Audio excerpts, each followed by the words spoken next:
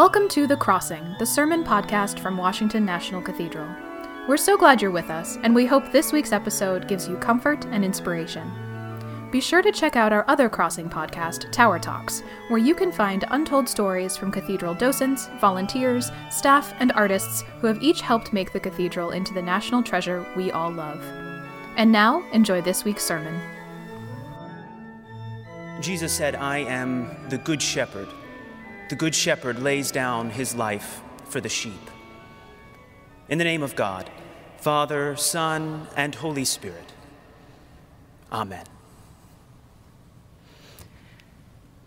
A few weeks ago, we welcomed our choristers back to the Cathedral Close. Many of you know that when our building is open for public worship, our boy and girl choristers provide musical leadership for our Sunday worship on most weeks of the year. Though we have been able to include some solo performances by our choristers during Sunday worship at various points in recent months, I must say it has been a tremendous blessing to welcome them back in person and once again hear them make beautiful music as they sing together, masked and distant, outside in the cathedral garth. I have the great joy of serving as the chaplain to the choristers, which means I have the pleasure of meeting with both the girls and the boys regularly to check in and see how they're doing. I consider it one of the most joyful aspects of my ministry here. Seeing them again has certainly brought me much joy in recent weeks, and I know that the return to in-person activity and the opportunity to be together with their peers has been good for the kids as well. Spending time with them has reminded me of the particular challenges of being a kid in these pandemic times. It seems most children were able to quickly adapt to the technological changes required for a virtual world. But that doesn't mean it was an environment in which most were able to thrive.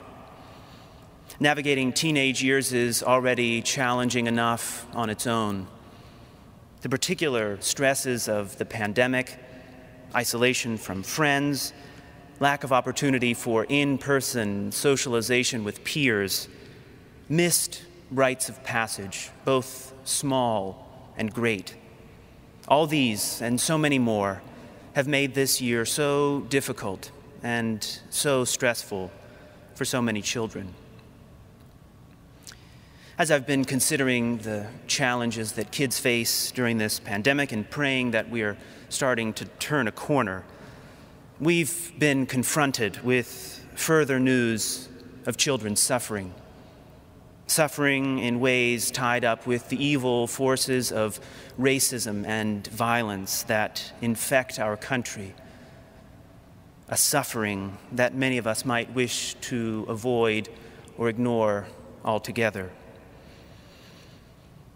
10 days ago, body cam footage was released showing a police officer shooting and killing 13-year-old Adam Toledo in an alley in the West End of Chicago. He was 13 years old.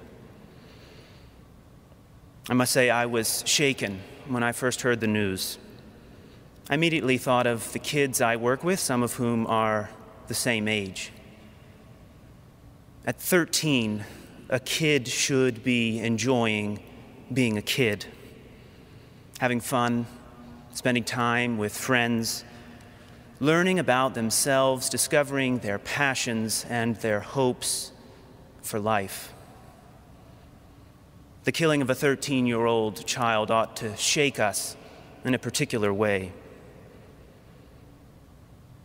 2 weeks ago, more tragic news reached us that yet another black person was killed by the police. Dante Wright, himself just 20 years old, was killed by an officer who allegedly attempted to use her taser, but instead fired her gun, shooting and killing him. Daunte Wright was a father. He had a 2-year-old son. Several photos of him holding his young child have been widely shared in recent days. They show a young man filled with pride, beaming as he holds his precious son.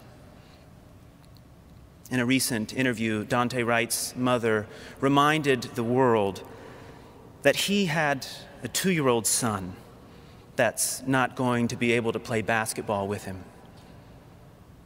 A young man killed, a child left without a father. As individuals around the country and indeed around the world awaited the verdict in the case of the man charged with killing George Floyd, a photo from a few years ago was widely shared that showed George Floyd sitting with his daughter in the front seat of his car. Amid all the media attention on the trial, that photo grabbed my attention and added such a depth of humanity to it all. Like Daunte Wright's son, that young girl will grow up without her father. The world will forever know the name George Floyd, but she won't have the opportunity to grow up with and be guided by her father. That was taken away from her, as it has been for far too many. George Floyd's death on May 25th, 2020, sparked a wave of protests against police brutality and the killing of black and brown people across this country and across the world in what became one of the largest movements for social change in this country's history. Almost 11 months later, a jury issued its verdict this past Tuesday, and Derek Chauvin, a former police officer, was found guilty of all charges of murder and manslaughter.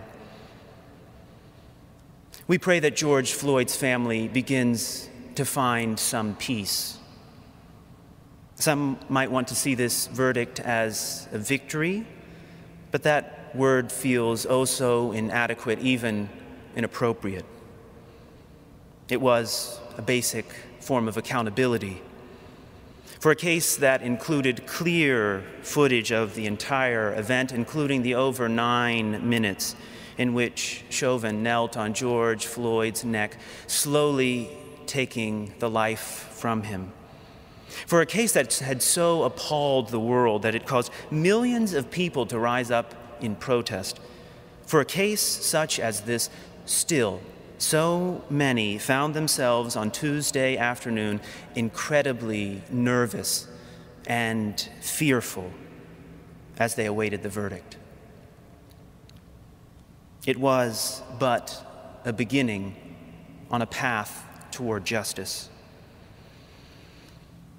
The danger of this moment, particularly for those of us who are white, is to see it as a sign that lasting change has come and that there's no further work to be done. The danger of this moment is to believe that in the conviction of one man there is no longer a problem in this country.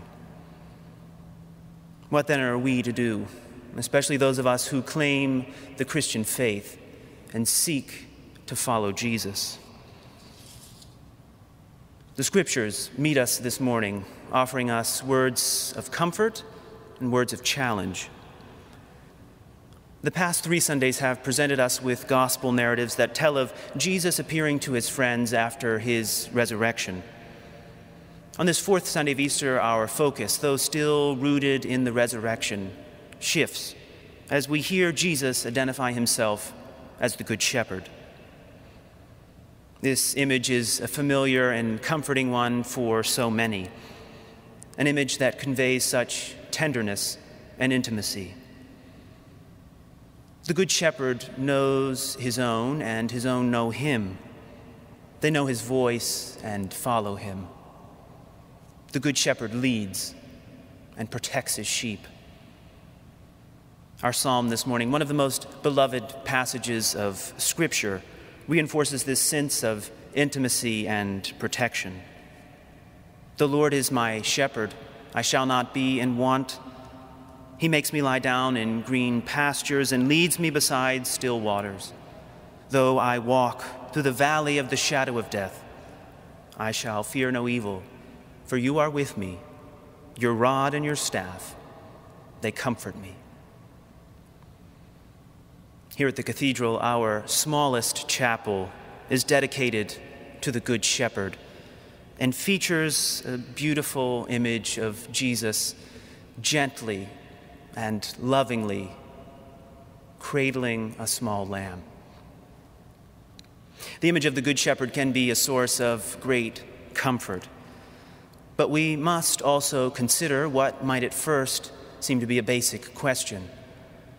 What makes the Good Shepherd good? The text offers us a clear answer. I am the Good Shepherd. The Good Shepherd lays down his life for the sheep. For this reason the Father loves me, because I lay down my life in order to take it up again. Unlike the hired hand who, when seeing the wolf coming, leaves the sheep and runs away, the Good Shepherd does not flee or abandon the sheep.